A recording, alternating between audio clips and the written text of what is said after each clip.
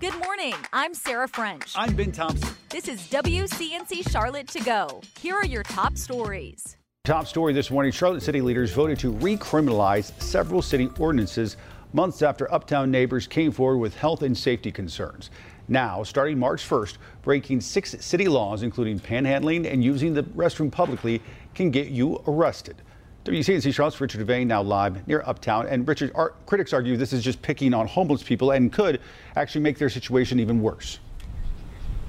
Yeah, that is what they're saying this morning, Ben. Good morning to you. Good Tuesday morning, everyone. Yeah, the situation is somewhat dire for folks here in Uptown who are housing insecure, if you will. They say they don't have enough adequate care and treatment to have facilities to use the restroom and things like that. And this ordinance is now making it illegal for them to do so. Now this is tough. This is a tough situation. There was a passionate debate last night as the city council was set to vote on several new ordinances, which would adversely affect the city's unhoused population, that according to some critics of the plan. A total of 6 city laws regarding things like sleeping on benches or relieving oneself in public, panhandling, public drinking will be arrestable offenses starting next month. Right now, they're only punishable by a civil citation. Some speakers say the new laws would improve the overall quality of life in Charlotte. Others say the new laws are just unfair in a city that doesn't provide adequate alternatives for those who are homeless. We lack the infrastructure for public bathrooms. We lack the infrastructure for emergency shelter beds. If we had more public bathrooms, this would not be on the agenda tonight. It would be wrong to do that, to put poor people in the jail just for being poor. Yeah, now the city has said that it's put up some extra porta potties in the Uptown area. They also said their plans are to add a couple of public showers to try to alleviate this situation. But again, this was a 7-3 vote. It goes into effect starting next month. We're right here in Uptown. Richard Devane for WCNC Charlotte. Richard, thank you. Happening today, city leaders want your feedback on Charlotte's budget priorities for the next fiscal year. Today's the first of 4 listening sessions throughout February and March. The sessions are an opportunity for residents to help create a budget that reflects the community's needs. Once the sessions wrap up, the city manager will announce his recommended budget on May 6th. Turning to more of today's top stories in your morning rush.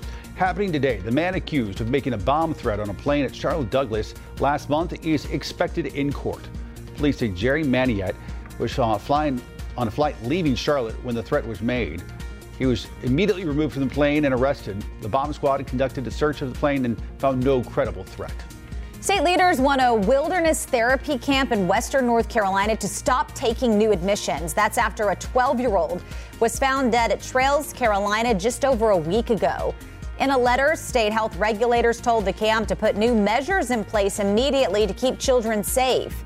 This comes as NBC News reports a former student is now suing the program on claims of sexual assault and being denied her basic rights when she attended in 2016. Good morning, I'm Destiny Richards. The Cabarrus County School Board is moving forward with a new redistricting plan that would reassign nearly 4,000 students to new schools. The meeting's public comment period was filled with upset parents, neighbors, and even a student, saying that this new plan would disrupt the lives of students and families. The board voted 4-3. Those in favor of it argue that the community had its chance to weigh in, and they say it's a well-vetted plan. New this morning, the trial for a federal lawsuit challenging North Carolina's voter ID mandate has been pushed back once again.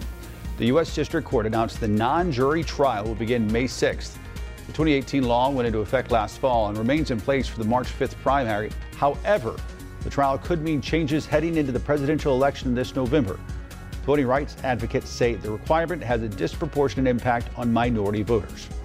More changes for the Charlotte Hornets. The team announced president and general manager Mitch Kupchak stepping down. He joined the franchise in 2018 after winning 4 titles with the Lakers. He will now take on an advisory role with the team. A search for his replacement is already underway. And that's it for your morning rush. Here's what's happening across the Carolinas. A 9th employee has been arrested at a Columbia jail. Shatana Smith was discovered bringing in oxycodone pills and crack cocaine. This arrest makes the 9th detention guard arrested so far at that jail this year. NC State College of Education faculty voting that they do not have confidence in the school's chancellor and vice chancellor. Monday's vote comes after the university closed the building that housed the college back in November. Since then, employees and students have been pushing for transparency about reports of cancer from people who spent time in Poe Hall. Family and friends remembering a Furman University football player. They held a visitation in Greenville Monday. Bryce Stanfield died Friday after a medical emergency during a workout last week. And that's what's happening across the Carolinas. Time now to connect the dots when we make the news make sense. This morning, the investigation continues into what caused a blown-out door on a Boeing 737 flight last month. But despite those recent headlines, it has never been safer to fly. Most folks still feel like flying is the safest way to travel, and the numbers show they're probably right. Let's connect the dots. A new survey from the Associated Press shows 70% of people still feel safe when they fly. Their responses are backed up by numbers. Data shows you are more likely to get in an accident on your way to the airport than you are to have any kind of serious trouble on your flight. The latest report from the International Air Transport Association found in 2022, there were 39 commercial flight accidents in the entire world. That means about one accident for every 830,000 flights. Over the last 10 years, the airline industry has improved overall safety performance by almost 50%. Experts agree it has never been safer to fly in a plane. And that is connecting the dots. Now to the day's checklist. Here are 3 stories worth knowing about today. 1, an update to a story we first brought you yesterday morning. Police in Texas say they found anti-Semitic writings belonging to the woman who opened fire at Joel Osteen's church. She was carrying an assault-style rifle with the word Palestine written on it. Investigators say it's too early to speculate about a possible motive for the shooting. Number 2, this morning a man is facing charges for bringing a gun to NC State. He was arrested Sunday after a student reported seeing a rifle in an unoccupied truck. Officers responded and found the gun loaded with 20 rounds of ammunition. The man's attorney says the whole thing is a big misunderstanding and his client forgot the gun was in his vehicle. Number 3, happening today, students in Durham are set to return to school after missing yesterday because most of the district's transportation staff called out. Yesterday's closure was the first time in the last month classes were canceled because employees called out. Now, district leaders worry the school year may be extended because students need to be in school a certain number of days. During the Super Bowl, a political action committee ran an ad for Robert F. Kennedy Jr., who's running for president as a third-party candidate. But the commercial mimicked the famous spot from 1960 for John F. Kennedy, the candidate's uncle. The ad even went so far as to replace JFK's face in some scenes with RFK Jr.'s face. But can they legally do that? WCNC Charlotte's Megan Bragg is looking into election rules in this morning's Verify.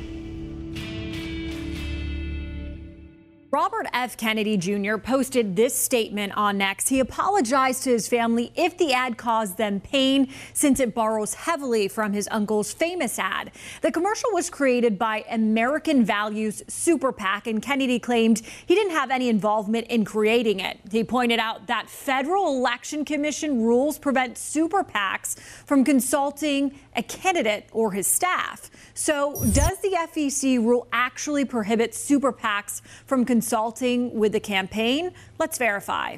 Our sources, the Federal Election Commission, political professor Michael Bitzer with Catawba College, and the American Values 2024 Super PAC. This was the ad that aired Sunday night during the Super Bowl. It's a play on his uncle John F. Kennedy's old 1960s campaign commercial. On X, formerly Twitter, Robert F. Kennedy Jr. posted that he was not involved, nor did his campaign approve the ad. The Federal Commission does have a set of rules that prohibit super PACs and candidates or their campaigns from coordinating such advertisements. If the PAC was to coordinate with the campaign, that would then violate campaign donations and regulations, and the campaign could get into trouble for that. Though Kennedy says he had nothing to do with the Super Bowl ad, he has reposted it and even has it pinned to the top of his X account, which is allowed under the FEC. You know, as long as the campaign was not intimately involved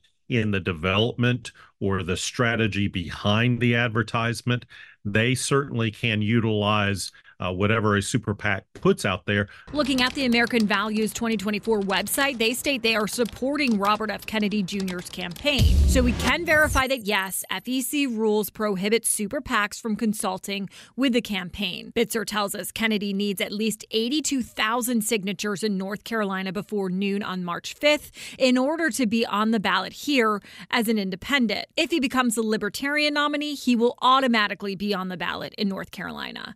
With your Verify, I'm Megan Bragg. If you have something you would like verified, just email us at verify@wcnc.com. Thanks for listening. You can find these stories and more at WCNC.com. And join the WCNC Charlotte team weekday mornings 4:30 to 7 a.m. Like and subscribe to our podcast and tell a friend.